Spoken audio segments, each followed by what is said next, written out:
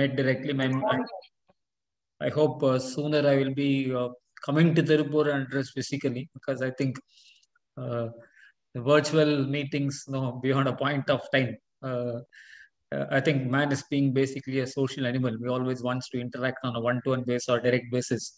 So I think, see, we used to teach our boys and students and sons and daughters who are always in laptop, always in mobile. Unfortunately, for whatever reason, for the last 15 months, I think I think the karma is playing on us. And how they have started asking, why you are always in laptop or always in mobile. So therefore, so that's the state, unfortunately, all of us are forced to be in. But nevertheless, I'm sure that these two will pass. இதுவும் கடந்து போகும் அப்படின்னு சொல்லுவாங்க. அது மாதிரி I think having said this, I think so let us keep our guard carefully, because definitely life has to move on and we cannot remain in-house forever. But having said this, I think we have to exercise some caution because of the fact that I know the pains of it, because last year in the same month, July, so personally there was twin losses, July 5th and July 23rd. Therefore, for those who have not experienced, they will not know. It's virtually turned the life upside down. I think it's a very difficult this thing to actually, it's very easy to say that yes, life has to move on, all those things. But you have to ask people like me who actually suffered a big loss out of it, and they will know the pains of it. So therefore, my humble request is, I definitely know no one says that life has to move on. We have to do our work and all these things are right. But so we have to understand the difference between the need and the wants. That's always a very thin dividing line. So therefore, take some precaution and definitely. So we have ensured that in our office, only people who are vaccinated comes to our office. Our articles and all. If they're not vaccinated, say that you can work from home. So all precautions is needed on account of the thing. Sorry that. Since I'm sharing because of the fact that incidentally both the persons are also chartered accountants. So therefore it's always been generally my first introductory to this thing, though starts on a sober note, but it's more out of the caution and love and affection with all of you, and how things have dramatically changed. So in July itself, if nowadays so you get a kind of psychological feeling when July comes. So that was June 23rd to July 23rd of last year was terrible for us. So therefore, be careful, stay safe, and of course, with safety, you can still do whatever you want to do. As the chairman rightly put, so on one side, notwithstanding all those things, the government will continue in the name of ease of doing business. The ease is definitely, is it really there? Is a question. It's a very important point. Do we need these kind of provisions at this point in time? That's a very important question. But nevertheless, they've decided to do it, and we have no option. What is not in our control, you can't do anything. At best, what we can do is try to understand what the section and find out how we can comply with the same and make our clients comply with the same. So it all started in the last year, on 1st October 2020, when they introduced the TCS provisions. And at that point of time itself, I specifically told that I think it's just the beginning. This section will get extended, but I thought they will continue to expand the scope of 206C1H. And at that point of time, they might bring in the TDS section also. That was what I predicted. I would have been very happy if my prediction have gone wrong, but unfortunately the prediction came true. And you can be rest assured that the threshold limit will also come down. It's just the beginning. You can find out in the coming budget, the limit will be further reduced. So it's not going to be 10 crores. That will be further reduced, and it will not be 50 lakhs. It will be further reduced. It's going to be, it is not the question of, sometimes you may come back and say something, actually do something different, though they may claim this is not for the purposes of revenue. But I'm sure that this is one of the revenue raising measures. So though possibly they might say it's more for different purposes, more fake invoices, GST problems and all this stuff is the reason for introduction. But at the same time, the government also needs revenue. So it is also a revenue raising measure. If that be the case, obviously you will expect the threshold limit also to come down going forward. I'm sure that the coming budget, the 10 crores and 50 lakhs will be further reduced, and the scope of the section is only going to get further extended. So the background to the section, I will just leave it to the branch for you to circulate with yourself. I think but I think we'll start with, of course, before we go to the current section, which the chairman was saying on 1st July 2021, the precursor to the section was 2063-1H, which is TCS on sale of goods. That's why the trailer started. Then, of course, it got extended in the TDS also, adding a little bit more to the confusion. So, of course, they try to clarify. The clarification, all of us, so we know that 1st July 2021, the section came into existence, and the clarification issued on 30th of June. That's the terrific speed at which we got the clarification. Having said this, we will first go to 206C1H, because the understanding of this section is very important for the purpose of understanding of section 194Q. So every person being a seller who receives any amount as consideration for sale of goods exceeding 50 lakhs in any previous year. So to apply the provisions of 206C1H, must be every person.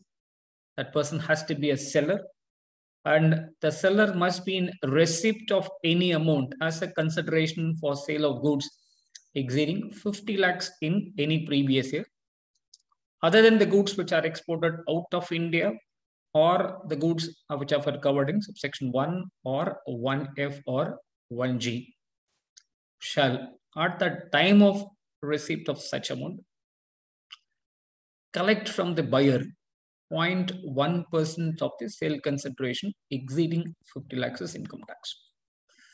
So basically, when the section was introduced, they were just trying to, instead of, as all of us are aware of, there was no TDS on purchases, because under 194C, TDS will apply for works contract, and the 194J, TDS will apply for professional services, technical services, royalty, etc.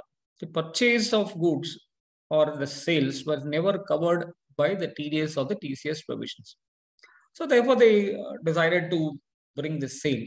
Apparently, the section was introduced predominantly for the purposes of, there were a lot of input tax credit have been wrongly claimed by raising the fake invoices. The government thought one way of possibly curbing this could be the introduction of the TCS route.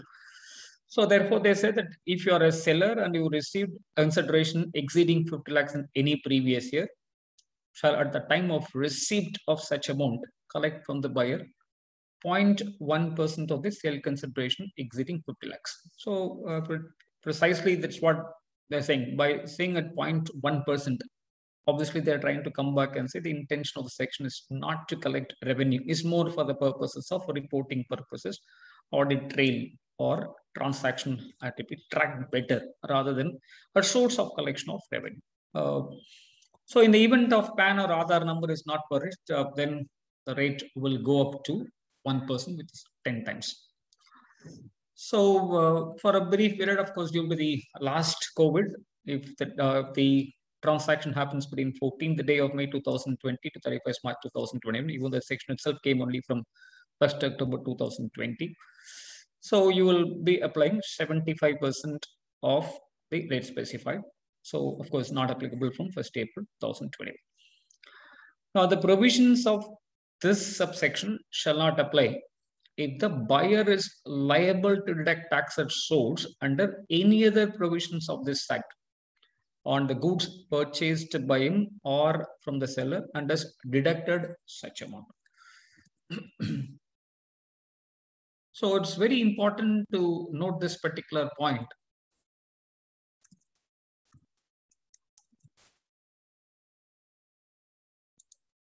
So in order to apply this particular point, the provisions of this subsection, they're trying to mean 206(1), shall not apply if the buyer is liable to deduct tax at source under any other provisions of this act on the goods purchased by him from the seller and has deducted such amount. In the recent clarification, board has clarified 194O, 206C1H, 184Q. If all the three sections become applicable, which section should apply? So they've clarified 194O will apply because, of course, the rate of TDS in the 194O is much higher than that of 206C1H or 184Q. Therefore, the first section to be applied will be 194O. If 194O is not applicable, then 194Q. If 194Q is not applicable, then 206.1H. So therefore, the order of preference is going to be 194O, 194Q, and 206C1H. I think it is also clear in the section also, because the provisions of this section, that is 206C1H, shall not apply if the buyer is liable to deduct tax at source under any other provisions of this act on the goods purchased by him from the seller, and very interestingly, and has deducted such amount. See, the language used in the section that he has deducted. See, there is a possibility of tax is deductible, assuming that the 10 crore and 50 lakhs limit is crossed. The buyer has to deduct tax at source. Now, what if the buyer who is liable to deduct tax at source is failed to do the same? Ideally, the wording in the section should have been deductible. So in that particular case, the obligation is on the buyer, because the board has clarified you should apply only 194Q if both the sections become applicable. So if 194Q and 206C1H both are applicable, you should apply only 194Q. That's what they've clarified. But if you read this section, it says 206C1H will not apply only if the buyer is liable to deduct tax at source under any other provisions of this act on the goods purchased by him from the seller and has deducted such amount. What if the buyer who's liable to deduct has not deducted? The department would come back and say, you have to still apply the provisions. You should have taken from the buyer that, okay, did you deduct? No, then I will collect. So therefore, I think they're trying to cast the duty, unfortunately, here. Ideally, the wording should have been, if the buyer has a liability, then the seller should not be subject to TCS at all. But that is not the language of the section. That's why I've just highlighted the language used section as deducted such amount.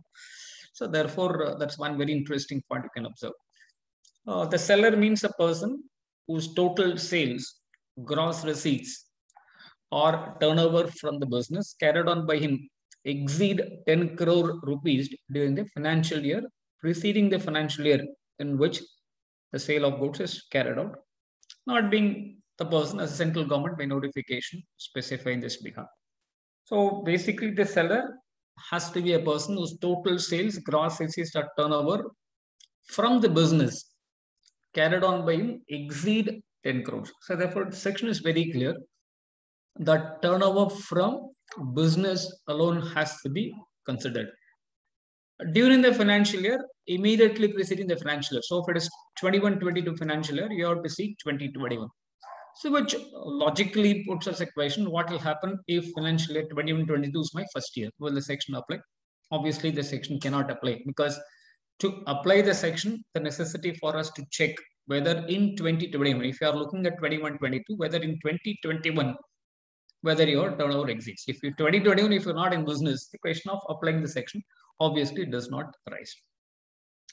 So buyer means a person who purchases any goods but does not include central government, state government, embassy, local authority, a person importing goods, or any other person as a central government by notification specified. So most important point is that if you're an importer, the section will not apply. So for importing of goods. Other than that, of course, possibly there are routine exceptions only. So,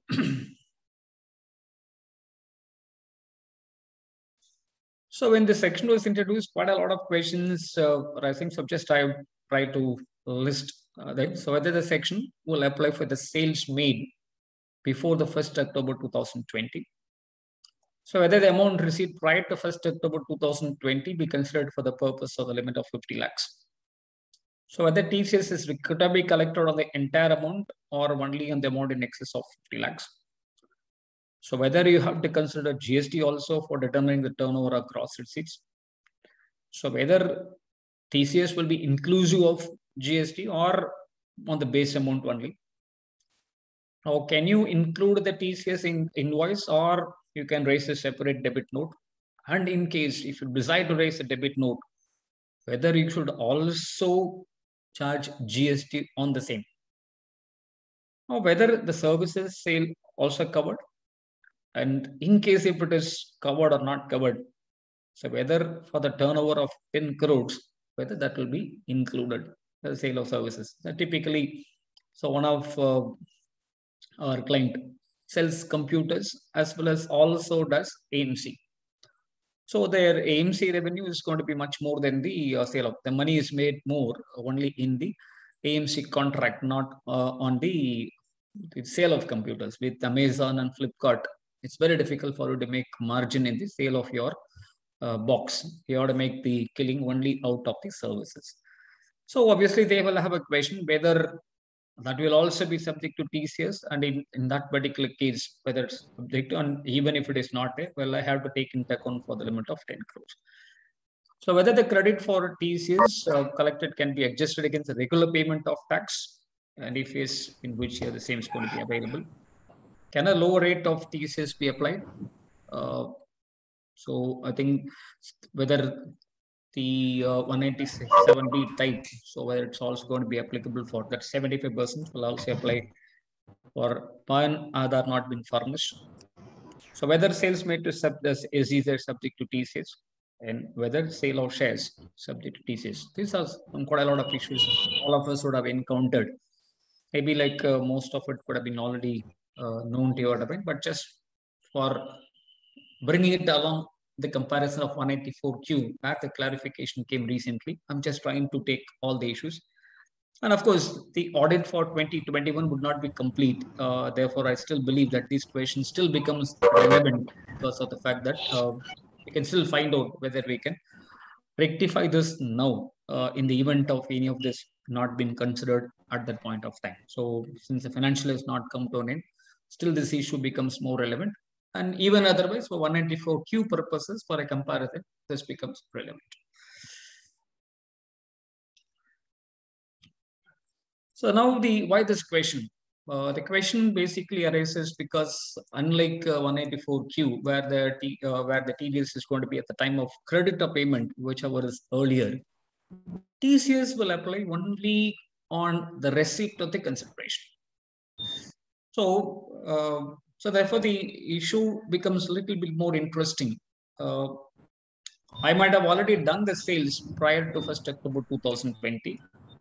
So I might have received the same after 1st October 2020. Whether I should collect TCS. The only question which arises now, without me raising the invoice, how I will be in a position to collect the TCS. That becomes a very important point because the issue was also raised. And of course, there was a clarification. The clarification was pretty interesting. Now, the issue arises because the obligation of the tax is linked with the receipt of the consideration. Now, since the sale consideration received post 1st October 2020, the view would be the obligation to collect gets triggered on such amounts also. But the real challenge here could be, I would not have raised in my invoice the TCS component of it. So therefore, how to get it? Now, in my view, even today, I think definitely there will be litigation on this particular point. I'm sure that the courts will have to interfere and clarify this particular point because of the fact that a lot of people were not able to actually collect the same. So therefore, surely we can expect some element of litigation here. Now, since the payments pertain to the period prior to 1st of 2020, but the section itself is not applicable. So therefore, in my view, though despite the clarification from the board, the TCS should not apply on such amount.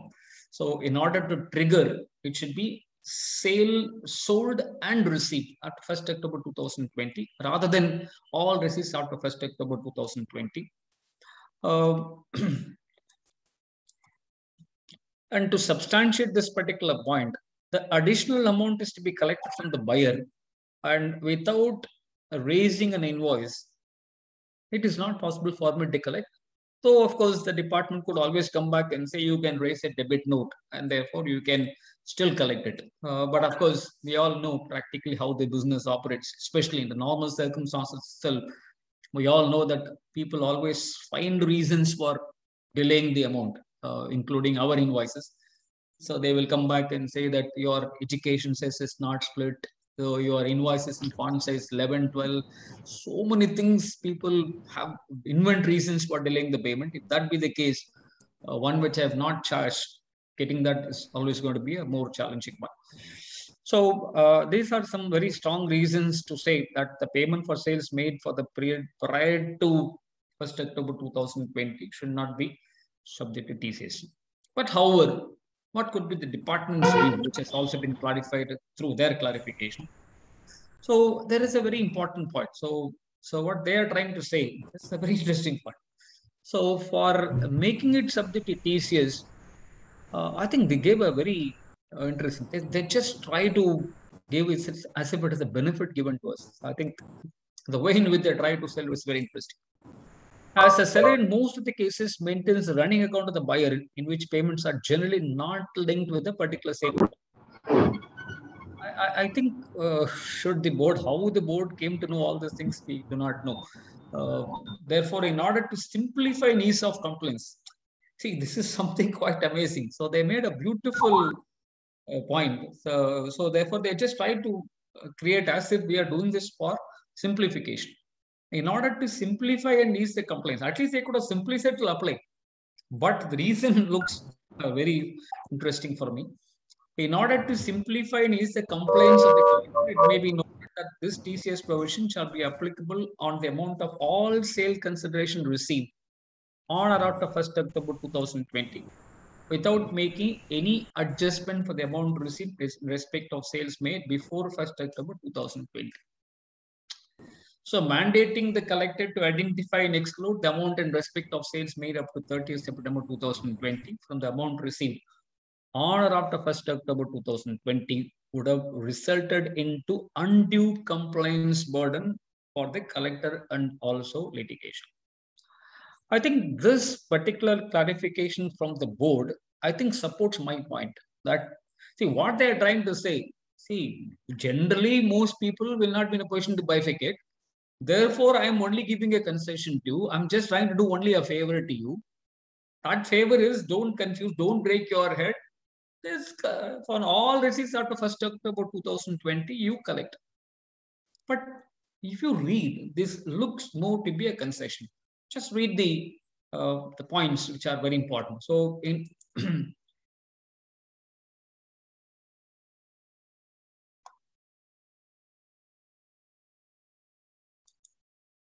so I will just show some pointer here. So if you just look at this, is to simplify and ease the complaints of the collector. So therefore, this seems to be more a beneficial provision is what they're trying to say. So therefore, if I'm able to maintain separately, if I'm able to clearly earmark, I don't need this concession because this they say that only for my benefit. They're not saying that no, it's our problem. It's only say it's to I'm solving your problem. So therefore, I have no problem at all. I, in my accounting package, maintain bill to bill. I have no problems at all. I will be positioned to identify. So therefore, I don't need this concession. So now look at the next point also. Mandating the collector to identify and exclude in respect of 30th September from amount received would have resulted into undue compliance burden. So therefore, I think this clarification is more for the purposes of, I don't want you to break your heads, that's all. I am making things easier for you. Okay, fine. I am a complicated person. I want to things complicated. I'm able to bifurcate. I have no problems at all. I'm able to identify. In that particular case, what should be the provision? The clarification is only says for your benefit I'm doing. I'm not saying that's how the section is. But if I don't have a section, you are going to suffer. I'm not going to suffer. I'm maintaining all the data perfectly. In that case, so therefore, in my view, so if you are able to bifurcate, if you are able to do that, the section will apply only for the sales made after 1st October 2020 and received after 1st October 2020 only. The 2 points which I shaded in yellow very clearly shows this seems to be for your benefit, and that is not the way they want the section to be. That's the point. So moving on, whether the threshold limit of 50 lakhs to be considered only from the sales made from 1st October 2020 or for the prior period also. I think way back from 1994, this is the kind of stand they have been taking for quite some time. In fact, the first time the clarification came for 194I when it was introduced from 1st June 1994. Because when you are trying to introduce the section from the middle of the year, so always the question will arise as one, whether section will apply only from that particular date, the answer is yes. But invariably, we all know the section uses about the aggregate amount paid or payable during the financial year. So at 194 itself, they clarified, though the section from 1/6/1994, the section will apply from 1/6/1994, but for applying the threshold limit, I'll take from 1st of April. I think to be very fair to the board, and this has been the stand they've been consistently taking, I don't think we had any issue at all, though there is a clarification. The section uses the word receives any amount as consideration for sale of goods exceeding 50 lakhs in any previous year. So therefore, for that 50 lakhs limit, you also take into account whatever amount you receive from 1st of April to 30th of September. But TCS will apply only on the amount received after 1st October 2020. So it will not apply for the amount which you have collected prior to 1st October 2020. Now, so how will the TCS will be collected? So only on the amount received. For example, a seller received 1 crore before 1st October 2020 from a particular buyer and receives 5 lakhs after 1st October 2020. Now the question is, how do you make it? So 50 lakhs, in excess of 50 lakhs, it come to 55 lakhs. But what you received after 1st October is only 5 lakhs. So therefore, the clarification makes it very clear that you have to collect only on 5 lakhs. So it also broadly confirms our understanding that 50 lakhs is more like a threshold limit, and once you cross the threshold limit, section will apply only for the excess amount. It's not on the entire amount. Maybe if you take the case of 194J, if it is 31,000, the section will apply on the entire 31,000. So once you cross the threshold limit, whether it is 194I or J or any section, the section becomes applicable on the entire amount. But that is not the case in the case of this section.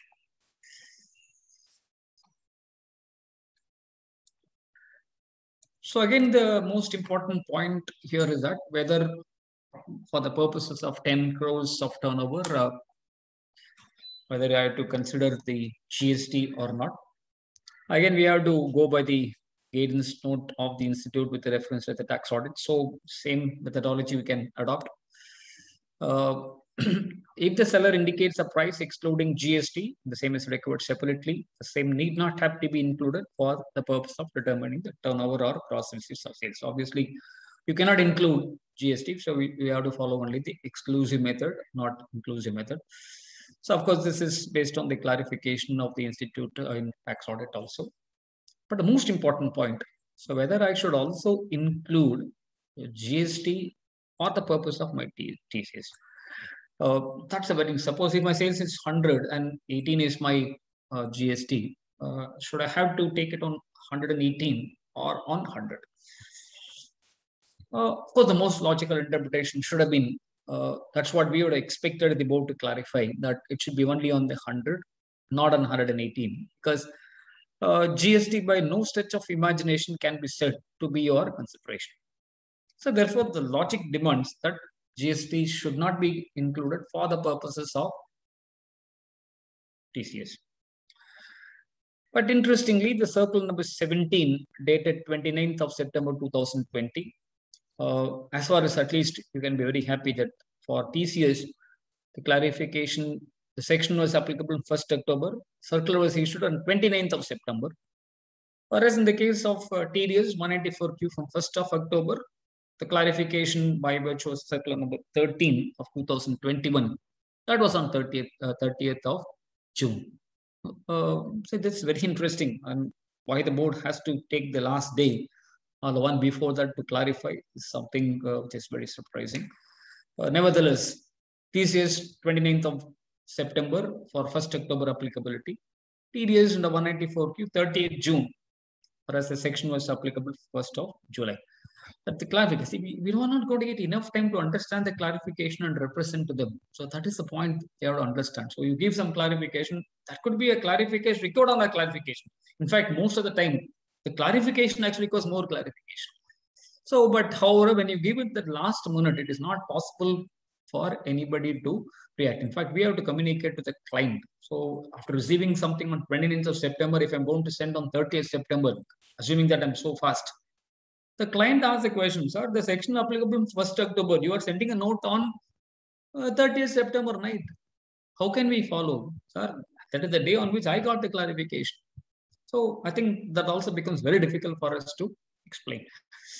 So, however, they very, very clearly mentioned that no adjustment on account of sales return or discount or indirect taxes, including GST, is required to be made for collection of tax under 206C(1)(h) of the Act, since the collection is made with reference to the receipt of amount of sale consideration.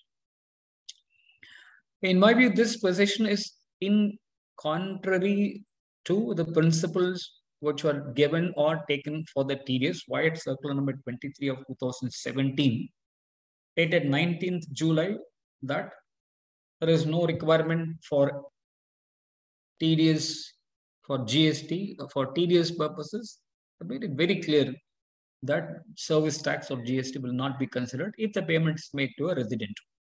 Because earlier you may be aware of, initially they said this will not apply only for 194I, circular number 4 over 2008. Subsequently, over what they have done is they have extended all resident payments on the recommendations or on the suggestion made by the Rajasthan High Court, which made a beautiful point. Can't say service tax is part of your professional fees. So therefore, the scope of not including service tax has got to be extended to all sections. In the light of the Rajasthan High Court judgment, the board has immediately acted swiftly on this particular point. I think they've circle number 1/2014. So where they said that service tax will not be considered for TDS for any resident payments. And post the introduction of GST, the circle number 23 of 2017, dated July 19, 2017. So if you just look at the sequence, circle number 4/2008, which is only for 184I, then circle number 1/2014 for all resident payments, and then you have circle number 23 of 2014 extending the service tax clarification or circular to GST also. But whereas the same has not been considered for the purpose of TCS. When it comes to the question of TCS, they're just trying to make a very important point that you should also include GST. So, which is very, very unfortunate. But nevertheless, that is what their clarification. So, we are entitled to still dispute this particular point as well. And my strong feeling is that GST should not be taken because it's at no stretch of imagination is a part of your sale consideration. So we are only acting as an agent, collecting from the other person and debiting the account.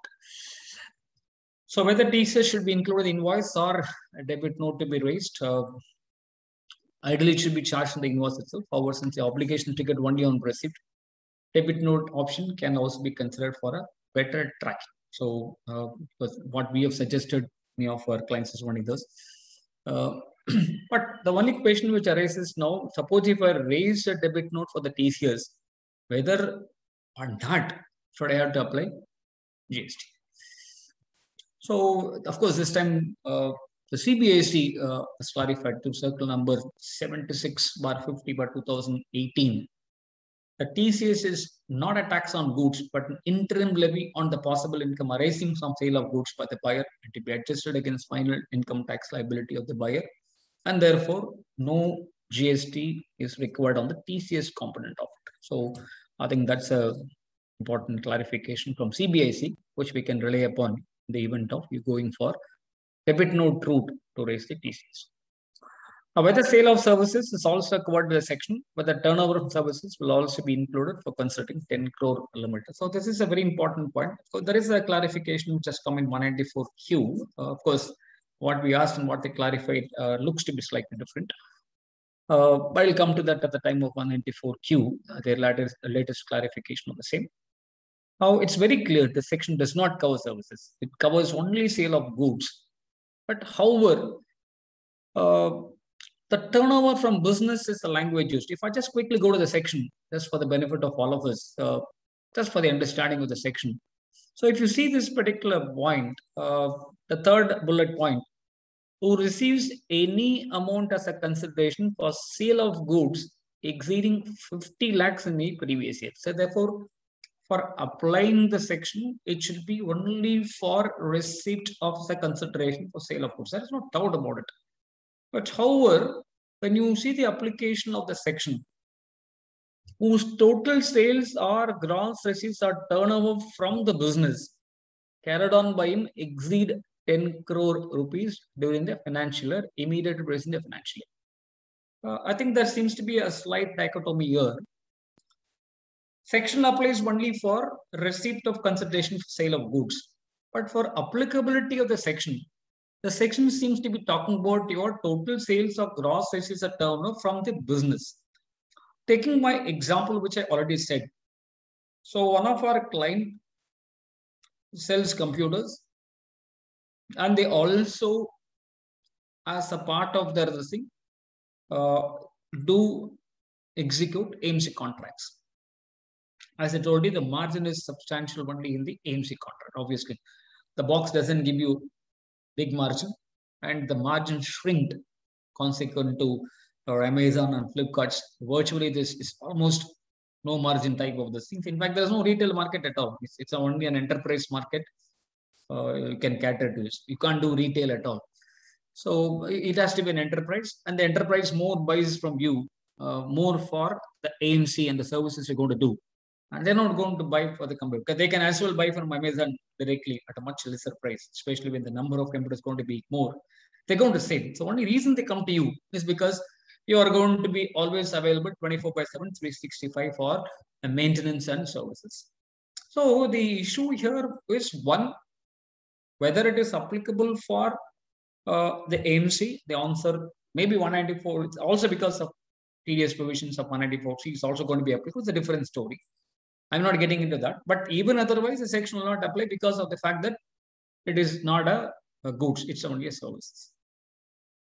The second point is whether the sale of AMC should it be considered for the 10 crore limit. I think that is where the department could take a stand. Though the section is applicable only for the consideration, the language used in the section is turnover from the business. So they can't say this is not that business. This is also that business.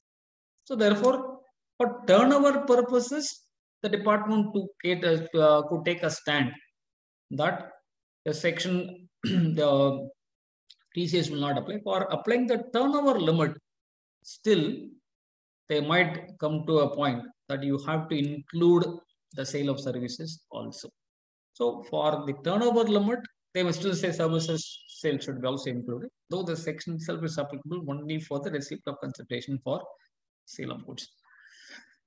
So, okay, whether the TCS can be adjusted against your regular payment of tax, and if that be the case, so in which year you can take the credit for the TCS. As far as TDS is concerned, of course, there is no problems at all, because we all know that there's a specific provision, section 199 of the Income Tax Act, which specifically provides the credit for TDS will be available in the year in which income is offered for tax. So to that extent, all of us are very familiar with 199 of the Income Tax Act relating to the TDS part of it. But what about the TCS part of it? 2064 is very clear that any amount collected in accordance with the provisions of this section and paid to the credit of central government shall be deemed to be the payment of tax on behalf of the person from whom the amount has been collected, and the credit shall be given to such person for the amount so collected in a particular assessment year in accordance with the rules as may be prescribed. So therefore, 206 wants you to refer to the rules. And when you go to the rule 37I2A, which very clearly specifies that 206C, 1F1G, 1H credit can be claimed from the person from whom the amount collected paid to the central government for the assessment year relevant to the previous year in which tax collection is made. So therefore, you can claim the credit for the TCS in the year in which the tax is collected at source, and it's not going to be like your TDS where it's going to be available in the year in which the income is offered for tax. But here, the income in year with the tax collection is made. In fact, if that is my strongest recommendation to the government, even for TDS also. I think we have to avoid this complexity of this 199, the year in which you should offer the income for tax. A simple mechanism they could adopt. I think this is what they should also do it for TDS also. That's my humble view. They should give the credit for TDS in the year in which the tax is deducted and remitted. I think that way the law becomes much simpler. All these complexities of reconciling. So we have learned in our 11th standard the reconciliation between cash book and bank book, VRS. Then when we started coming to intermediate, we started learning about reconciliation between financial profit and costing profit. So now, after this, now Form 26 says and all, we have got another new reconciliation which we started. TDS as per books, TCS, the reconciliation between the two. I think the more simpler, easier could be like what we have in the case of a TCS. In the year in which TDS deducted, forget about in the which year we are offering for tax. Year in which TDS, see, the government has got the amount of tax that has been all remitted to you. That's all simple. In that year, you adjust the TDS. At the end of the day, the government has already collected the tax. It has received the amount. In that year, if they adjust, the law becomes more simple and more easier. I think they could simply follow the TCS route. That's my humble view, which I've been definitely recommending for quite some time. Though, of course, no changes have been made till now. So whether buyer can apply for low rate of TCS, low rate of TCS is not available for 206C or 1H. It's available only for 206C 1 or 1C because already the rate is only 0.1%, and I don't think they can give nil or anything. So that could be the reason for the same. So you don't have any other thing. So I'll skip the previous part because it's later the last year. Whether the sales made to SEZ is subject to TCS. It looks like the answer is yes. Since the sale is made to SEZ or not export out of India, TCS will apply. But there is an interesting clarification which they have given, which they also say it's applicable for 2061H also, but that clarification is given under 194Q. And in 194Q clarification when they made, they also said this clarification applies to 206C 1H also. Therefore, I'll come back to this particular point. Though I said yes, since the sales made TSA not export out of India, TCS will apply. In the light of the clarification by the board and the 194Q, it is possible for us to take a slightly different stand. We'll come to that a little bit later when we try to take 194Q. So that's a very interesting point. Whether sale of shares is subject to TCS, other shares, because all of us will be aware of very famous case of Tata Consultant Services or TCS. So where Supreme Court held that shares is also goods. So therefore, in the light of that decision of the Supreme Court in the TCS, whether the TCS provisions will also apply for sale of shares. The Board Circular 17/2020 clarified that TCS will not apply to transactions in securities and commodities which are traded through recognized stock exchanges, are cleared and settled by the recognized clearing corporation, including recognized stock exchanges or recognized clearing corporation located in International Financial Service Center. So therefore, it appears from this particular circle from the board that the sale made through stock exchanges, the commodity stock exchanges, whether you are making a sale through BSE, NSE, MCX, and so on and so forth, that will not be subject to TCS. But outside that, if you make a sale of shares, so if let's assume a private sale of shares happens, I think there is a very strong possibility of taking a stand that TCS will apply because of the fact they're not going to be done in the stock exchanges. Since the Supreme Court has already taken a stand that the shares are goods, it's possible to take a stand that TCS will apply. So I think that is something which we need to consider. Whether sale of immovable property subject to TCS? The answer is no, because immovable properties are not goods, and therefore the question of applying TCS does not arise. So before we wind up the final thoughts about us, so every seller whose total sales gross SC term business should exceed 10 crores in the preceding financial year, if it is for 2021, 1920, if it is for 21-22, it's 2021, shall at the time of receipt of consideration for sale of any goods exceeding 50 lakhs, so should collect from the buyer other than the exceptions provided. So 0.07% up to 31st March, then 1% thereafter as TCS. So the rate goes to 1% if there is no PAN or Aadhaar. So TCS will apply only for sale of goods, not for service. TCS not applicable for export of goods. TCS not applicable if the buyer is liable to deduct TDS and is also deducted the same. Goods will also exclude those which are covered by the other provisions of 206C. And based on the clarification aspect of TDS provisions and on a logical basis, GST should not be considered as a part of sale consideration, both for the purpose of calculation of threshold and TCS. However, on a conservative basis, due to the clarification by the Central Board of Direct Taxes, you can include GST also for the purpose of TCS. So, so I'm just skipping this particular slide in terms of how do you account it, because these were the questions which were asked last time, and how do we go about it. So therefore I've given, but I think we have more or less settled on this particular point. Therefore I just skip this slide. I'll just leave the slide. You can have a look at it. If there's any clarifications, you can look into that. So now we'll move to the TDS provisions now. So this is the one which was introduced from 1st July 2021. So the 2061 is the curtain riser or a trailer for what's going to come in future.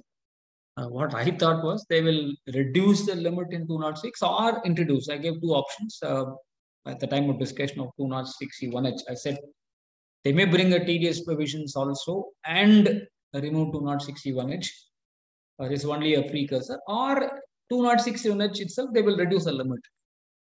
But I never expected they will continue both the sections. And as a result of it, the first confusion for all of us, should I have to apply that section or this section, or if you're an e-com operator also, then whether 194O also will apply. So therefore, essentially, they could have lived up with only one of them, but nevertheless, they have now three sections possible in purchase: 194O or 2061H or 194Q. So in 194Q, which is the TDS on purchase of goods, who is required to deduct tax? It's a buyer. So whereas if you just recall in 2061H, the seller is going to collect the TCS. The seller will collect the TCS, but whereas here the person making the payment should deduct TDS. Whereas the person who is in receipt of the consideration will collect the tax from you, that is 2061H. So here the buyer is the one who is supposed to deduct TDS before making a payment. Threshold limit: the purchase of goods of the value or aggregate of such value should exceed 50 lakhs. This is similar to that of what we discussed in 2061H. The receipt of consideration should exceed 50 lakhs. Here, the purchase of goods. Rate at which the tax to be deducted is same as what we have discussed. There, 0.1% of the amount exceeding 50 lakhs will be collected. Here, you have to deduct.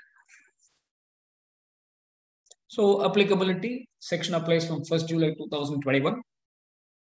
Like most of the provisions of TDS, the point of deduction of tax at the time of credit or payment, whichever is earlier. The time of credit or payment, whichever is earlier, and the recipient has to be a resident. See, the recipient has to be a resident. That's what is very important. At the time of credit or payment, whichever is earlier, just recall 2061. That section will apply only when the amount is received. But here, credit or payment, whichever is earlier. So it's very important note for the first 3 months of this financial year, 261H will also already apply because that's applicable 1st October 2020. That's where the confusion is going to be. Who is the buyer? Buyer means a person whose total sales or gross receipts or turnover from the business carried on by exceed 10 crores during the financial year, immediately preceding the financial year in which the purchase of goods is carried out. So there, the seller means a person whose total sales or gross receipts or turnover from the business carried on exceed 10 crores. So therefore, it's a very interesting point what we must understand there. So there is a possibility of the seller's turnover may not have exceeded 10 crores, but buyer sales would have exceeded 10 crores or vice versa. So, and maybe a situation where both buyer and seller cross the threshold limit of 10 crores. Any of them is possible. So, if only the seller's turnover exceeds 261H alone will apply. And if the buyer sales exceeds, only 194Q will apply. In the event of both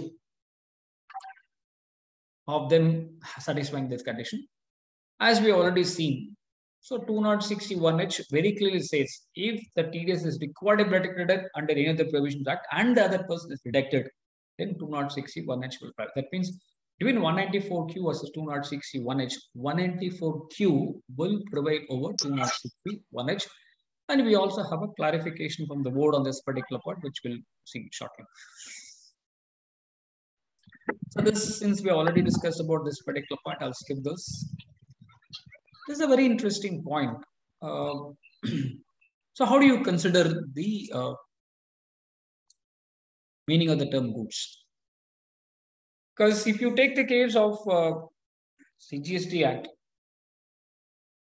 the goods means every kind of a movable property other than money and securities, but includes actionable claim. Whereas in the Sale of Goods Act, every kind of movable property other than actionable claims and money. So one important question, because maybe there is a speculation already going on that Tamil Nadu government might introduce lottery again, because that's one major source of revenue for the state government. Since the lotteries are abolished now, so we lose substantial amount of taxes on the same. So therefore, there is a very, very strong rumors which are going on that Tamil Nadu may once again introduce this. So of course, like we have a long queue before the Taskmark shop. The next thing, so in my place in Mylapore, near the Mylapore railway station, in those days when the lotteries are also there, two places there will be a huge crowd. One place will be this lottery tickets. It's called as scratch card மாதிரி கொடுத்துருப்பாங்க actually.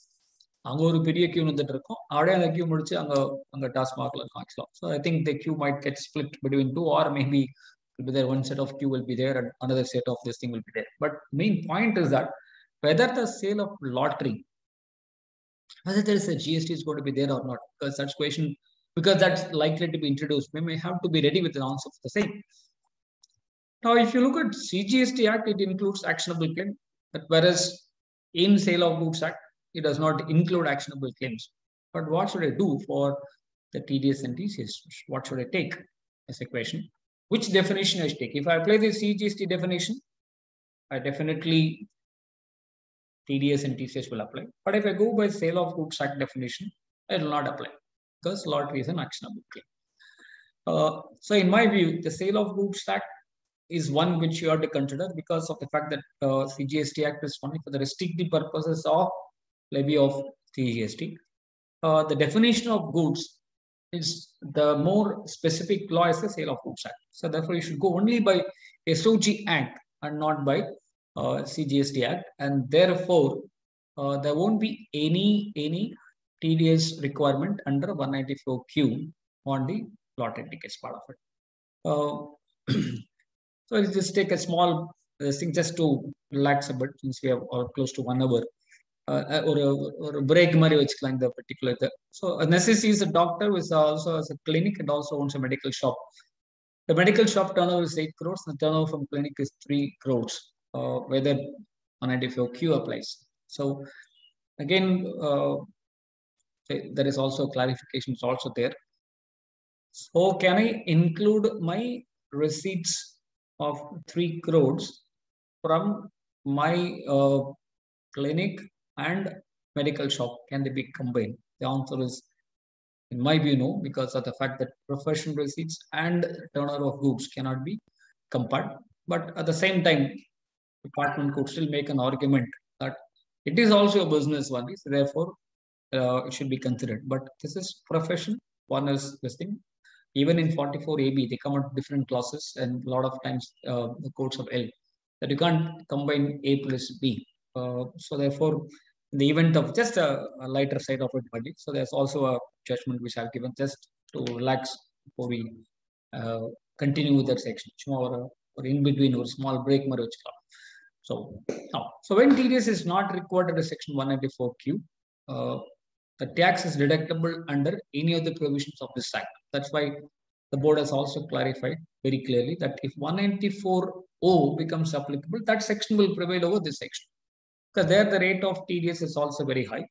And similarly, if any other provisions, I think 194O is the one which is the more likely one, because in e-commerce transactions, so where there is a requirement to deduct TDS in that section.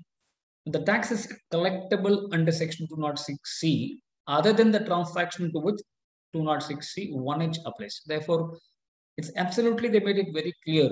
So that's why the board has also clarified this on the order or which section to be applied. So if TDS is deducted on either provisions, go under that provision. 206C, other than 206C 1H, if there is a TCS provision applies, then TCS will apply. But if a 206 1H versus 194Q, it's only 194Q. And central government might also specify people in the notified people will be outside. So therefore, again, we have a long list of questions, issues, which are based on the clarifications from the board a day before the section came in effect. Circular number 13 of 2021, in case you want to make a reference. So whether section will apply for purchases or advance made or received before 1st July 2021. Same like you might see that's just the same kind of questions we already had in the case of 261H, modified for the purposes of 194Q. Now, in the case of 261H, the section applies for any receipt of consideration on or after 1st October 2020. Whereas 194Q mandates the deduction of TDS at the time of credit of payment, whichever is earlier, from 1st July 2021. So therefore, the board has clarified that any sum credited or paid before 1st July 2021, then that transaction will not be subject to the provisions of 194Q. This is a very interesting point. In 261H, what we are concerned about, any receipt after 1st October 2020, we are not bothered about when did the transaction happen, if you go purely by the board circular. But when it comes to the question of 194Q, if you have received or if you have credited before 1st July, the section will apply. So what is very important, if either of the two events had happened before 1st July 2020, for example, you receive advance of 40 lakhs before 1st July, for which the invoice is raised and goods are supplied after 1st July 2021, 194Q will not apply for that transaction. That is what is very important from the board clarification. This is not my version, it's board itself has said, if any of the two events, what are the two events which they talk about? Either the payment or the credit, whichever occurs earlier. So any one of them, then you will not be subject to 184Q. So whether the amount received or credited to be considered for the purpose of limit of 50 lakhs, I think by the time, as I told you, as I mentioned you earlier, I think this has been the stand which they are taking right from 1994 when they introduced section 194I. From there onwards, the same clarification when 194C from per contract extended to aggregate of contracts from 1st October 2004. Anything which they've introduced in between, even in the case of 194 IA 194N. I think this has been, I think we have to give it to the CBDDR or the board here. They have been consistent on this particular point. That for the purposes of applying the threshold limit, we will take from 1st of April though the section could be effective from the middle of the year. So same point here. So therefore, you consider from 1st of April for the limit of 50 lakhs. So whether TDS is required to be collected or deducted on the amount in excess of 50 lakhs, I think the same point should apply for 184Q also. Now, this is a very interesting stand. I think whether GST to be included for determining the turnover of gross receipts, etc. So I think this is something which I used to also take in my early days financial management also. I think one particular point from a book called Wayne Horn will be something which I always used to remember. Some of you may be aware of a theory called Modigliani-Miller theory or MM theory. So Modigliani-Miller, incidentally, they got a Nobel Prize for their contribution to finance. Of course, I'm just sorry for diverting, but it's a very interesting point. I thought I can share it in the context of this particular clarification.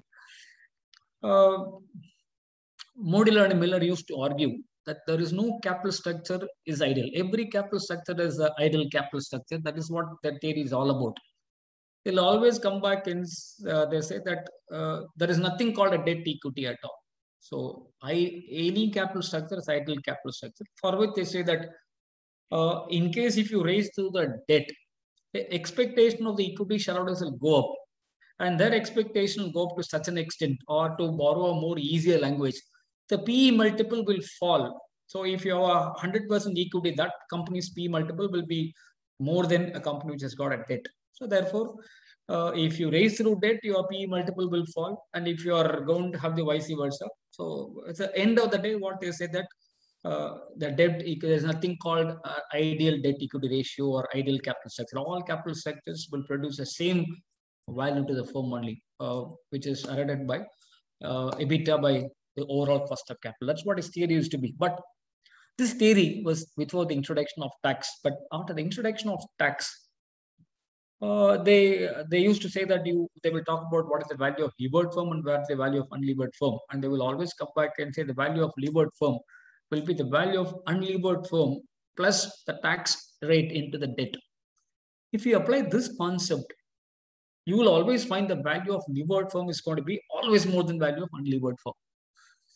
So Wayne Horn used to beautifully say, Modigliani-Miller throughout they've argued that there is no capital structure is ideal and every capital structure will produce same results. But after the introduction of tax, when they gave the value of the firm, they said the value of levered firm will be added by value of unlevered firm plus tax into debt. That means if you apply this theory, always capital structure of debt of 100% will produce more value. So that means I consistently made an argument that there is no ideal capital structure. But after the introduction of tax, the value of the firm goes up only when you have 100% of debt. Though in reality, there cannot be a 100% debt possibility. Wayne Horn will write one line. This theory, Modigliani-Miller will find it difficult to digest even in the heaven. Beautiful wordings. This line, because I always argued 100 no capital structure is ideal. But when introduction of tax, my theory suggests that the value of a levered firm will always be more. So that means there is a capital structure. Now, why this particular point in the context of this? The board has maintained through the circular number 1 by 2014. Then you also had a circular numbers which you already talked about, 17 of 2020 also, and in earlier circulars also, we have made it very clear that GST should not be considered or indirect tax should not be considered for the purpose of TDS. But unfortunately, in the case of 2061H, they took a stand that TCS is inclusive of GST. Now they are faced with the same situation now in 194Q. See, 194Q and 2061H are the twins. Only thing is that applicability is different, but they are more or less similar.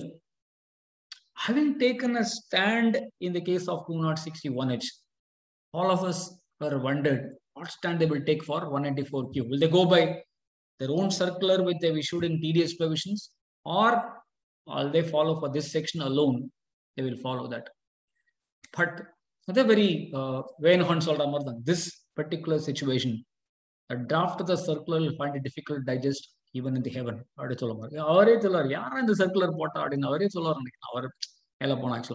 So now, having already taken a stand that TDS provisions will not cover the GST. So therefore, they are forced.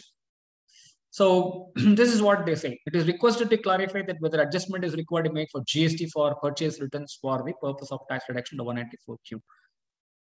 White Circular number 17 of 2020, dated 29 September 2030, has clarified that no adjustment on account of GST is required to be made for collection of tax under subsection 1H of 206C, since the collection is made with reference to receipt to the amount of sale consideration. However, the situation is different so far as the TDS is concerned. It has been clarified in Circular number 23 of 2017, dated 19th July 2017. Wherever in terms of the agreement or contract between the payee and payer, the component of GST on services comprised in the amount payable to resident is indicated separately, then tax shall be deducted at source under Chapter 17B of the Income Tax Act on the amount paid or payable without including such GST on the services component. So GST for this purposes shall include IGST, CGST, and SGST. And what about 194Q? So therefore they said, so for 194Q, accordingly, in the light of the clarification given under Circular number 23 of 2017, we are not going to take the Circular number 17 of 2020. So for 194Q, the tax is required to be related at the time of credit of the amount in the account of the seller, and in terms of the agreement or contract between the buyer and seller, the component of GST comprised in the amount payable to the seller is indicated separately, then tax shall be deducted under 194Q on the amount credited without including GST. So they have, they are just trying, they having already given a circular 17 of 2020, which contradicted with their circular number 23 of 2017. They are caught in a bind now. Which one they should follow for 194Q? 194Q, if they take circular number 17, then circular number 20 becomes a problem. So, இது ஒரு compromise பண்ணும். எப்படியான அப்படியே ஒரு வேன்ஹான் நம்ம மோடிலானி Miller மாரி சொல்லிட்டோம் ஒரு ஸ்டாண்டு இந்த செக்ஷனுமே ஐடியா இல்லை அப்படின்ட்டு. So then we have to take a stand. அப்படியே ஒரு மழுப்பின்ண்டே போவார்ப்பான் மோடல் despite the fact being no his contribution to finance is brilliant. But ஒரு பொசிஷன் எடுத்தாச்சு இது பண்ணும். The same bind is what CBDT was now. They took a stand in 2017 that GST will not be considered. And in 2020, they took a different stand for 261H. Then suddenly they saddled with the same problem in 194Q. இப்போ இதுவா அதுவா எதை சொல்றது எதில் போட்டாலும் conflict. So therefore they were just trying to the push அடையே ஒரு மாதிரி. So now ஒரு புது இன்வென்ஷன் பண்ணாங்க ஆக்சுவலா.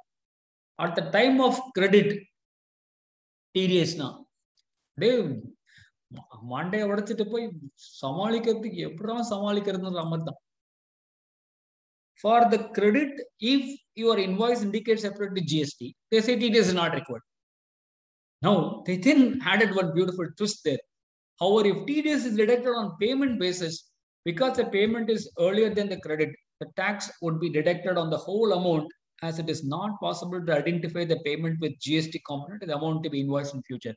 ஏன் தெரியாது 5 லட்சம் ரூபாய் நான் கொடுக்குற payment of advance tax I will take it as 118, take 100 by 118. What is my problem in identifying? அட்வான்ஸ்ல ஏன் தெரியாது? GST purpose advance போட்டு அப்படியே கேட்டுட்டு போறோம் கிடையாது. So therefore somewhere the problem is you took one stand and unfortunately took a different stand and now you have to saddle with the same problem. அப்படியே ஒரு அதுவும் தப்பு இதுவும் கரெக்ட் அப்படின்ற மாதிரி ஒரு I'm trying to manage. That's a classic example. They're trying to manage the conflict, and therefore they thought they would have managed the conflict. I'll just leave it to your discretion whether they managed the conflict or they could have simply said we made a mistake while clarifying in circular number 17 of 2020 that GST should not be included. Therefore, we'll make amendment to that circular. We'll be consistent. Simple amundirkum.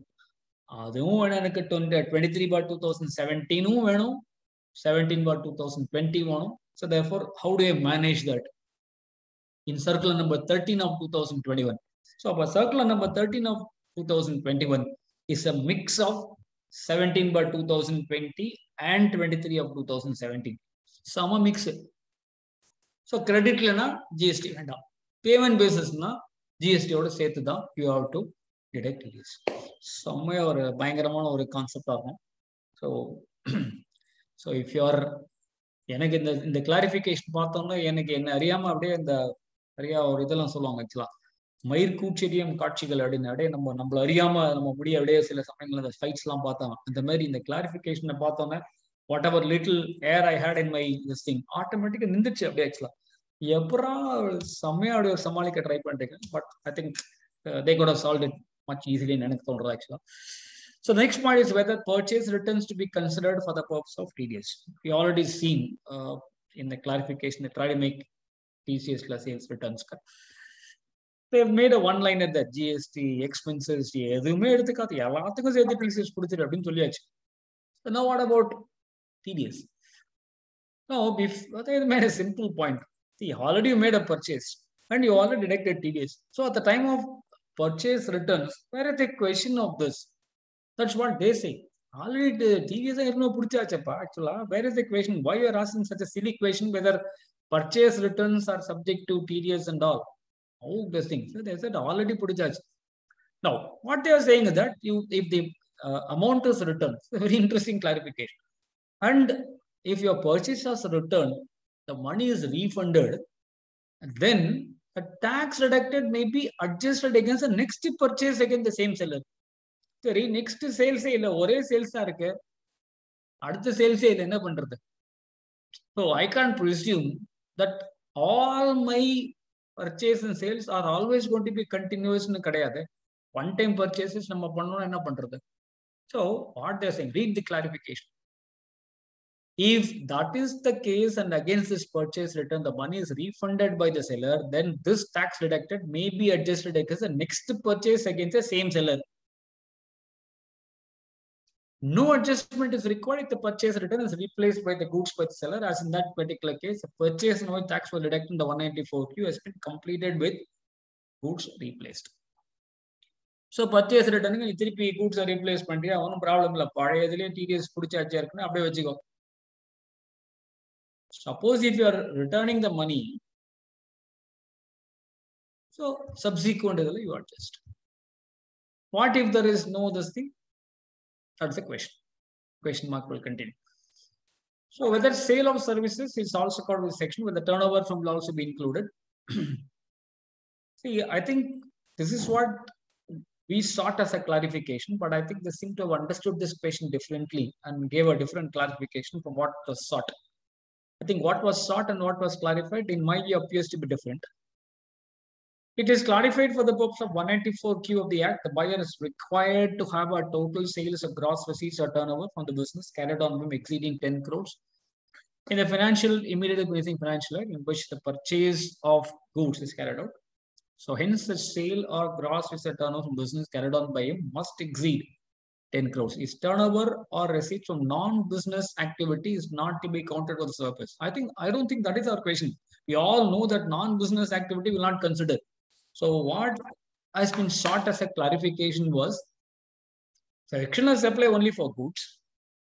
I may have services also as a part of my business, just maybe a repetition. I gave a classic example of sale of computer along with the AMC contract. Now, their clarification is different from what we sought. Turnover or receipts from non-business activity is not to be counted for this purpose. That is not the question at all. Whether my sales includes sales of goods, services, whether goods and services, both will be considered for 10 crores. What they are saying, non-business receipts. I think they are trying to clarify, suppose if you have a capital gains, sale of land இருக்கு, அந்த sale of land எடுக்க வேண்டாம் அப்படின்றப்பல இருக்கு. அது நமக்கே தெரியுமா, அது by no stretch of imagination that can be taken.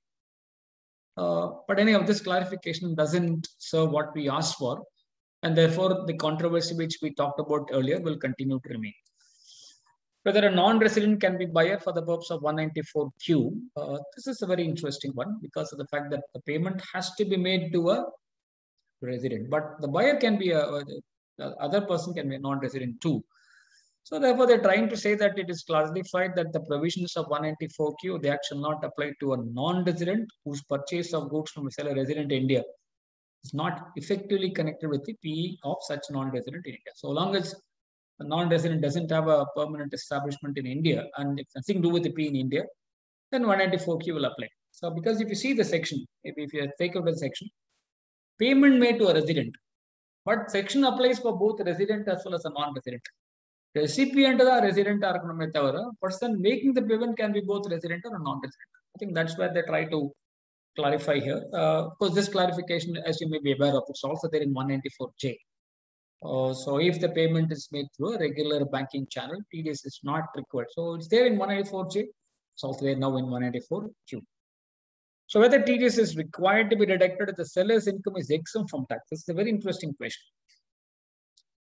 To remove difficulty, it is clarified that the provisions of 184Q of the Act shall not apply on purchase of goods from a person being a seller who as a person is exempt from income tax under the Act, like person exempt under Section 10 or under any other act passed by the Parliament like RBI, ADB Act, etc. The above clarifications would not apply if only part of the income of the person being a seller or being buyer, as the case may be, exempt from tax. That means, so what my understanding by the person exempt from tax. So there are a lot of sections which give exemption for a coffee board and certain institutions are exempt from tax. I think that is what they are trying to say here. So for those persons, they are exempt from tax as an institution. So in those cases, the question of TDS does not arise. That's what understanding. It's not about ACZ. I think they are talking about the persons who are the person as such is exempt from tax. Whereas 10 AA and all is not a person exempt. It is actually the unit is exempt from tax. It's not the person who's exempt from tax. So therefore, when I refer to 2061H, whether sale to SEZ, whether it's subject to 2061H, at that point of time, I had my reference also refer the clarification under 194Q. If you look at 10 AA, 10 AA is not an exemption for the person. 10 AA is an exemption for a unit, for a business unit located in SEZ. It's not an exemption for those. For example, Infosys will get exemption 10 AA, but Infosys as a person is not exempt from tax. That's what I must understand. To take a very simple point, more and easier to understand, if you take 44 AD, 44 AD says the section will apply to all business except the business covered in 44 AE. But then if you go to 44 AD subsection 6, there they will specify if you are a person carrying on agency business or deriving income from commission, then 44 AD is not applicable. So if you look at subsection 6, it talks about persons who are not eligible for 44 AD. That means if I have an agency business, if I'm also doing a trading business, but I can't choose 44 AD for trading business at all because I am a person who derive income from commission. That means the moment I derive income from commission, I as a person not eligible for 44 AD at all. If I have a 44 AA profession, if I have a commission income or agency income, then I am completely out of 44 AD as a person. But as a business, except 44 AE, all businesses are eligible for AD. So that's the easier section for us to understand the difference between eligible business and eligible person. So here also, if you look at, so what they are talking about, they are talking about the persons who are exempt under 10. 10 AA is not exempting a person. 10 AA is only exempting the unit or a business. So therefore, if you are in 10 AA, I don't think you can use this circular. But if you are like a person who is exempt from like a tea board or a coffee board, a lot of institutions are exempt from tax in the provisions. So if you are completely exempt from tax, then in those circumstances, you can't apply 194Q, and this is also going to be applicable for 206C 1H also. So just a very quick comparison between the two sections. So 1/7/2021, 1st October 2020, buyer, seller, rate is same, creditor payment, whichever is earlier, receipt of consideration. Sale or gross receipt, the turnover in the preceding financial year should exceed 10 crores. Here, the sale or gross hours, the preceding financial year exceed 10 crores, same. But only thing is that here the buyer should satisfy the condition. Here, the seller should satisfy the condition. Purchase value should exceed 50 lakhs. There, the receipt of consideration should exceed 50 lakhs. So, again, the statement to be filed and all those things which are there, which are procedural. So, one or two examples to appreciate which section will apply. Turnover for the buyer in the previous year, 12 crores. Turnover of the seller in the previous year, 15 crores. So, only one point which I not mentioned in the circular, so I'll clarify that. If you are in the first year of business, then the provisions will not apply, both 194Q and 206(1)H, because the threshold limit has to be seen in the preceding financial year. So if this is your first year, definitely the provisions of 194Q and 206(1)H will not apply. So turnover for the buyer in the previous year, 12 crores. Turnover for the seller in the 15 crores. Amount of purchase, 49 lakhs. So the question of applying the section does not arise because of the fact that the conditions are twin. So you have to apply, both the conditions must be satisfied. So here the second example, buyer and seller both cross the 10 crore limit and the purchase per receipt amount is 50 lakhs. Now both 194Q and 206(1)H both are applicable in this particular case. So the question which arises is now which section should apply? As we already mentioned and discussed, 194Q alone will apply. But the board has clarified that in the event of seller already collected 206(1)H, then you don't have to apply 194Q. But for some reason, TCS has already been collected, then 194Q will not apply. This is there in the board circular number 13/2020. So buyer 9 crores, seller 15 crores. So therefore now seller alone satisfies the condition. So therefore 206(1)H will apply. Receipt of consideration is 50 lakhs. You apply 0.5% of 2 lakhs. Turnover of the buyer at 10, including GST of 0.5. Turnover of the seller is 15. And amount of purchase, amount received 52 lakhs. So here, if we exclude the GST, it comes to only 9.5. So therefore, the condition is satisfied only by the seller. Therefore, 206(1)H will apply. So, so these are about the two interesting sections of 194Q and 206(1)H.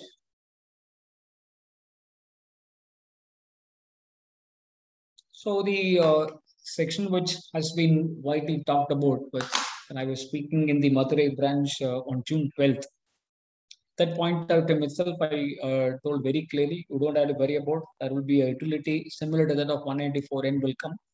So let's not worry about the applicable to the section. But however, for some reason, a lot of mailers came to all of us, give your income tax returns, give your this thing, all this stuff. I think the board has tweeted long back as soon as the section. After the new portal came into effect, we'll facilitate this. I think we can't fault the department here. Though some people were in the WhatsApp university were saying, no, this they could have given long back. I think they've already tweeted long back that we will give the utility of checking whether the section is applicable or not. That they were long back tweeted. Only thing is that they also said after the new portal was ready, we'll do that. I think somewhere people have missed that particular point. I won't fault the board for this because they've already clarified this particular point. So nevertheless, we'll just try to understand the section because a lot of questions keep coming on this particular section. So whether the TDS under chapter 17B is required deducted by a person for a specified person, we take from 1st July 2021. So therefore, to apply the 206AB, the TDS under chapter 17B is required deducted by a person for a specific person with effect from 1st July 2020. So if the section is applicable on payment basis, the payment should be made on or after 1/7/2021. If the section is on creditor payment, whichever is earlier, so it will be on that basis from 1st July 2020. A person who has not filed the income tax return for the 2 previous years immediately prior to the previous year in which tax has to be deducted, and the aggregate value of TDS and TCS in his case is INR 50,000 or more in each of such previous years.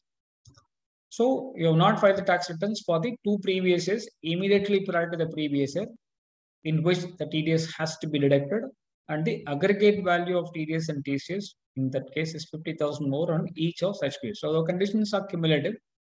You should not have filed the return for the 2 previous years immediately prior to the previous year in which tax has to be deducted, and the aggregate value of TDS and TCS in this case is 50,000 more on each of such previous years. So I think the simple way in which you can go about this section, use the utility of the income tax department and then decide rather than going by the merits of the section. So the rate will depend upon whether 206 AA applies or not. 206 AA provides for a high rate of tax in case PAN or Aadhaar number is not furnished. So if PAN or Aadhaar number is already furnished and 206 AA does not apply, the higher of the following, twice the rate specified in the relevant provisions of the Act, twice the rates in force, or at the rate of 5%. If 206 W also applies, either 206 AB or 206 AA, whichever is higher. I think it's, in my view, is another needless section at this point in time. I don't think these are the sections which are needed at the COVID times, even any time, but more important during the COVID times. These are all unnecessary compliance burden. And I don't know why we need to use TDS for the provisions of compliance. They already have enough bandwidth or enough information, enough data analysis to do this. And I think making the TDS as a mechanism to do it is very, very unfortunate. But yeah, be that way, that is the case they have followed. So this section is not applicable for 192, 192A, 194B, BB, LBC, and 194N. So these sections are not covered by 206AB.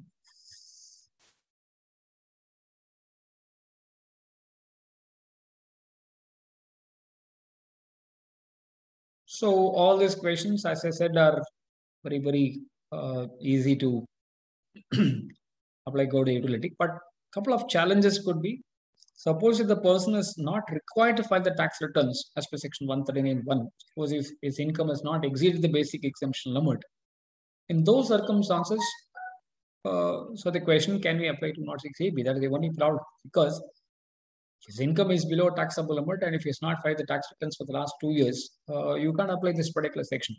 So therefore, this is going to be a very difficult point. The utility may not throw this particular point. So therefore, in that particular case, we have to exercise the discretion and then still remain without deducting the higher rates. But I think we need to take enough documentation support for the non-compliance part of it. This problem could be also there in the case of non-residents who may not be required to file the tax returns also. But as I told you, this is something which could have been a section which could have been avoided for the time being. I don't think the section is needed at this point in time. So what we need is a more simple 184Q, 206(1)H, 206AB. All the sections can wait. I don't think 2020 or 2021 is the right time to introduce these kind of sections. And this is another very interesting section, 194P, reduction of tax in the case of specified senior citizen. So senior citizen aged 75 and above, not required to file return of income. So when this speech was made, now in the 75th year of independence of our country, when we continue our endeavor with renewed vigor, we shall reduce the compliance burden on our senior citizens for 75 years of age and above. For senior citizens who only have pension and interest income, I propose exemption from filing their income tax returns. A paying bank will deduct the necessary tax on their income. So in this budget proposal were there, this was the faces how these two senior citizens were absolutely very happy. You can see their face, they're smiling. Oh, finally somebody has taken care of us. So a lot of it is there include the budget speech also. So therefore, I think the intent was very good. I think we must appreciate the intent was very good, but I think the problem was only the execution. Now this is the reaction post on seeing the section, how it works. So the previous photo is after reading the budget speech, after listening to the budget speech. So this is post. Now look at what does the section says. He has pension income and no other income. However, in addition to such pension income, he may also have interest income from the same bank in which is receiving pension income. Question number 1, how many people with 75 years and above first file the tax returns? Statistics you all have. How many people are going to have this? Why waste the time in the budget speech? I also have one section. And then the government will notify specified banks. The declaration to be furnished to the specified bank. The declaration shall contain such particulars in such form and verified in such manner as may be prescribed.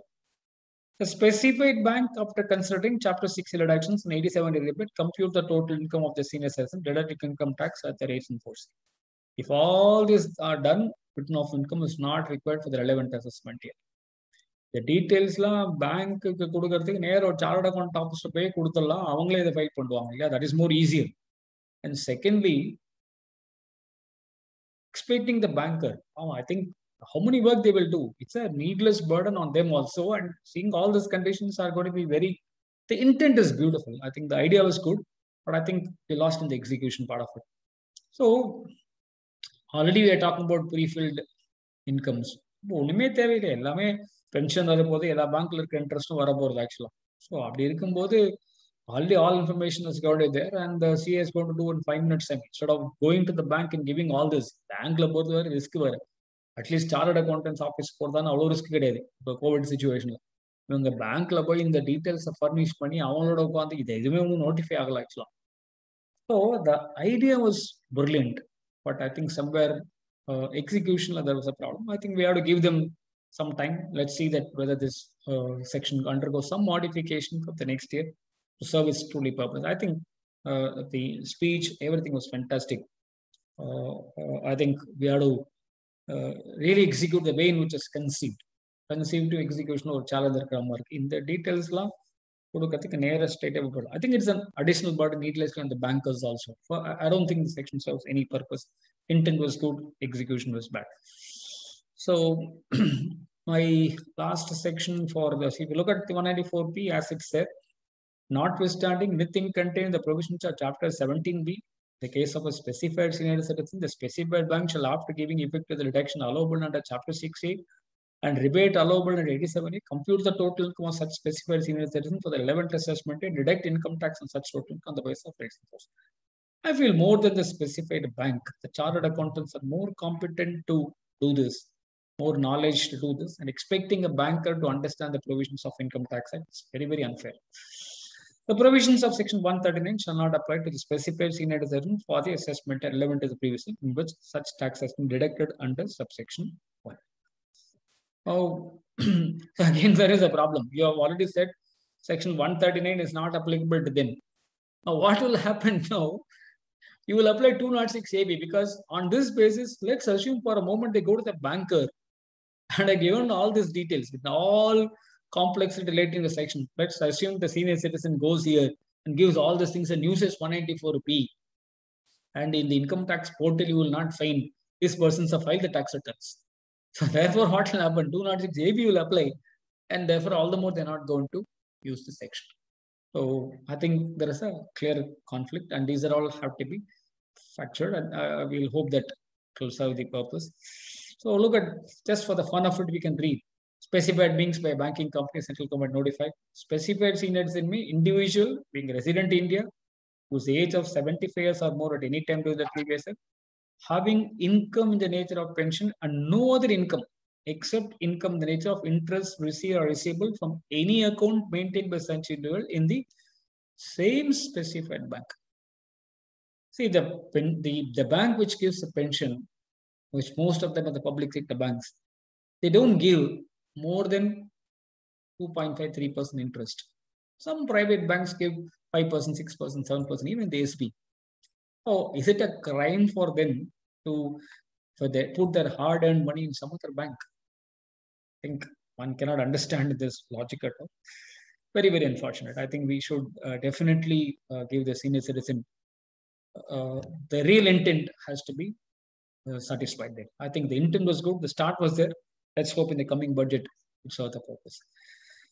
My last section 184N, though its section is already there from 1st July 2020. It was introduced in 1st September 2019. Every bank, cooperative society engaged in banking or post office required direct tax at source.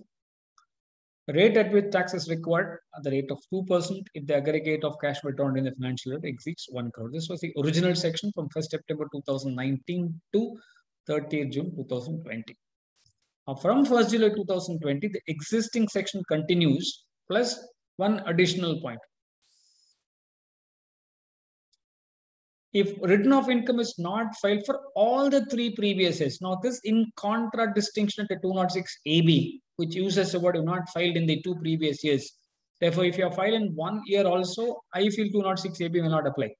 But whereas in 194N, if return of income is not filed for all the 3 previous years preceding the previous year in which the payment of such income is made. Again, we have another problem. Suppose assume I withdraw cash from the bank today, for which the time limit for filing the tax return is not yet over. Now, they say the return of income is not filed for all the 3 previous years. I filed for the previous 2 years. 3rd year, my due date itself has not come. Now, if an extended due date is there, if in this between period, if I do this, what will happen? 2% of the amount paid exceeds 20 lakhs but does not exceed 1 crore. Or 5% if the amount paid exceeds 100 lakhs. Any other case, 2% up. So that means they retain the section. This is a precursor. So always you will find 206C, 1H, precursor. How is the people reaction? They keep quiet. Introduce 194Q also. Then you just give a 194N. Again, not much of a criticism. Then introduce an extended version of it for 1st July 2020. So here, if return of income is not filed for all the 3 previous years, preceding the previous in which payment of such sum is made, 2% between 20 lakhs to 1 crore, 5% the amount exceeds 100 lakhs. In any other case, 2%. That means existing section continues, but for non-filers, so we are using the TDS as a route to regularize. So that seems to be the sum and substance of all the trying, whether 206 AB, 194, and all of them seem to be just giving a message. Yes, there is a need for you guys to file the tax returns. But the challenge is, you also consider the previous year, preceding the previous year, for which the due date itself would not have expired. So ideally, what the section should have said, the previous year preceding the other. So therefore, the last previous year they should exclude. Of course, they want you to rely on the utility. I think the utility will factor this particular point. So I think this functionality which they all talk about, this was I was talking about in the Madurai branch also. Likewise, they will have a utility. That's what eventually happened in the case of 206 AB also. So with this, I think I will just so give it back to the branch chairman or the person. So to hand over the proceedings. Thank you. Thanks for your patience. As always, a great pleasure in interacting with all of you. Over to the branch or further. Thank you, sir. Thank you very much for your elaborate address on this particular topic. Members, if you have any doubt or if you want any clarification, sir is available. You can clarify your doubts now. Either you can give it in chat box or you can unmute your mic and you can ask.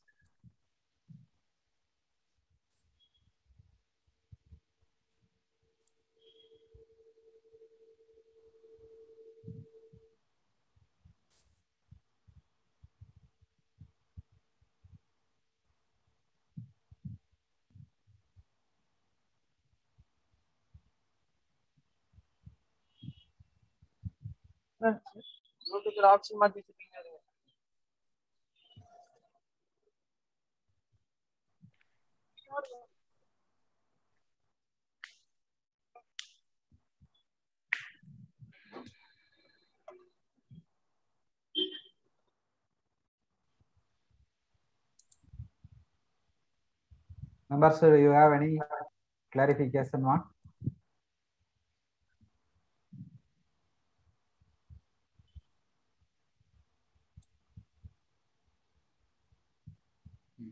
Sir, one question in a chat box. One member asked that our turnover is more than 10 crore. We are paying 4 crore electricity to Tangitco. Will 194Q will apply?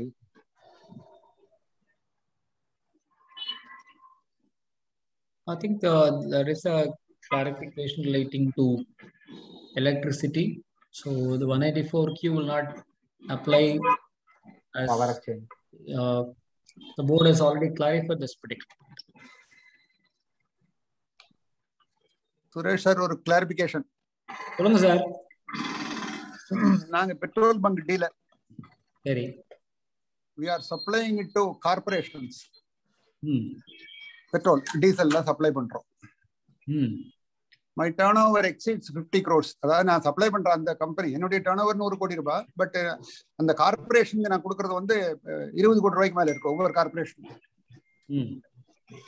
எனக்கு TDS TCS உண்டா? ஏன்னா அவங்க வந்து ரிட்டர்னை file பண்றது இல்ல. Corporation இது வரைக்கும் எந்த ரிட்டர்னும் ஃபைல் பண்ணா அவங்க பேன் எல்லாம் இருக்கு, ரிட்டர்ன் ஃபைல் பண்ண மாதிரி எங்க எவிடன்ஸ் இல்ல. 1 ஜூலைக்கு அப்புறம் என்னோட பொசிஷன் என்ன? Whether that is corporation comes under exemption under 10 of the Income Tax Act. See, are they and the idea partana whether that particular corporation, like as I said in the coffee board, tea board, are they coming under the special? ஒரு உதாரணம் எடுத்துக்கோமே, Madras corporation இருக்கு, இப்ப Tirunelveli corporation இருக்கு. ரெண்டுமே அவங்க ரெண்டு பேருக்கு தான் சப்ளை பண்றோம். அவங்களுக்கு வந்து எனக்கு they are not taxable, so therefore the question of applying the board clarify பண்ணிட்டாங்களே. the corporation when you talked about corporation I thought அதேன்ற மாதிரி இப்ப சென்னை கார்ப்பரேஷன் அவள they are not 10-20 லே வந்து விடுறாங்க, அவள exempted income, so they are exempted. They have to file the return இல்லையா? I think 10-20 ல வரதுனால I don't think அவங்களுக்கு இன்னும் அந்த compulsory mandate இன்னும் 139(1) சீரிஸ்ல போடல அவங்கள. So they are ஃபைல் பண்ணி ஆகணும் இல்லையோ, ஐடிஆர் ஃபைல் பண்ணணும் இல்லையோ அவங்க. I think அவ அந்த யூட்டிலிட்டில வர மாட்டாங்கன்னு நினைக்கிறேன். லாஸ்ட் கிளாரிஃபிகேஷன்ல இருக்கான்னு சொல்லி ஒரு இது கொடுத்திருக்கா பாருங்களேன் போன வருஷத்துல. See, the question 2 point இதுல sir. One is the board is very clearly said 184Q will not apply. So we are talking about 206 AB or 184Q on the question. Yes. If you are talking about 184Q, the question does not arise because of the fact they are local authorities are exempt from tax specifically. They are a person exempt from tax. Correct. அது முதல்ல இருக்குது. So therefore, அவளுக்கு the question of applying the section does not arise. Because they are a non-filer 206 AB வருமா அப்படின்றதுனா I think when I'm not required to file, I mean, see, procedurally சில சொல்றதுக்கும் இதுக்கும் இது இருக்கு actually. If you look at 139(4A) 14 அந்த மாதிரி நிறைய செக்ஷன்ஸ்ல இருக்கும்போது இவாலாம் அதுல சேரிட்டபிள் ட்ரஸ்ட் அந்த மாதிரி பீப்புள தான் பண்றல. the corporationக்கு அவளுக்கு 139ல mandatory are required, not mandated by the law to file the tax returns. So once I'm not required to file the tax return, the question of applying 206 AB also does not arise. Good. Right.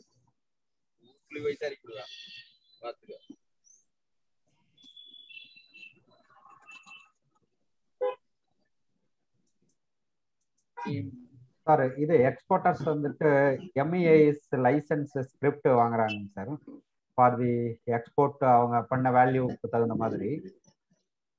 Suppose if they transfer that script to some other importers, நம்ம licence sales அந்த மாதிரி எல்லாம் இருக்குங்களா sir, அதுக்கு வந்துட்டு in my view that is not goods within the meaning of 194Q or 206(1H) to attract the section. Okay. அதனுடைய turnover அதனுடைய sales நான் டர்ன்ஓவருக்கு எடுத்துக்கலாமான்றதுல வேணா ஒரு क्वेश्चन வரலாமே தவிர not for the purpose of applying this. TCS க்கு அந்த சேல் பார்க்க வேண்டியது இல்ல இல்லையா சார்? மேடம் அதுதான் क्वेश्चन. அக்கா கூப்பிட்டாங்க. Okay, thank you. ஆமாங்க. இது வேலை இருக்குன்னு அக்கா கூப்பிட்டாங்க. கால்ல வந்துட்டீங்களா? செந்தில் சார் மியூட் பண்ணிக்கங்க சார். செந்தில் குமார் நீங்க மியூட் ஆல் பண்ணுங்க.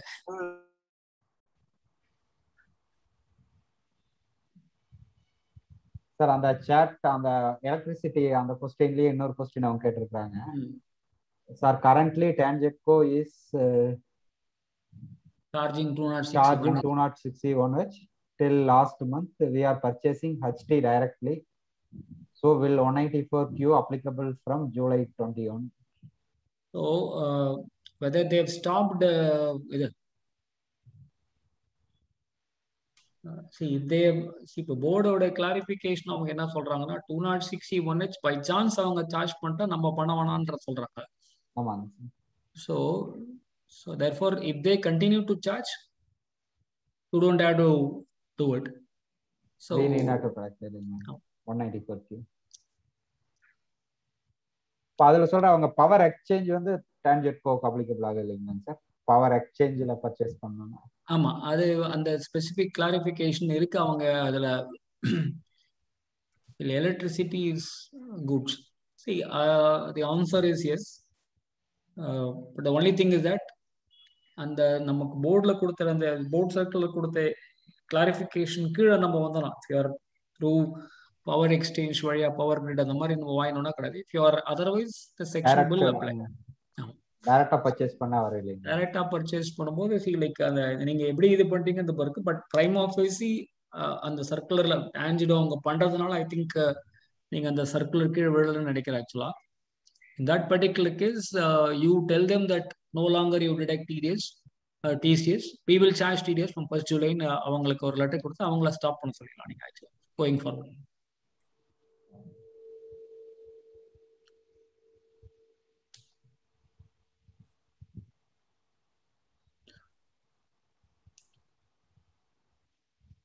Chairman, shall we conclude?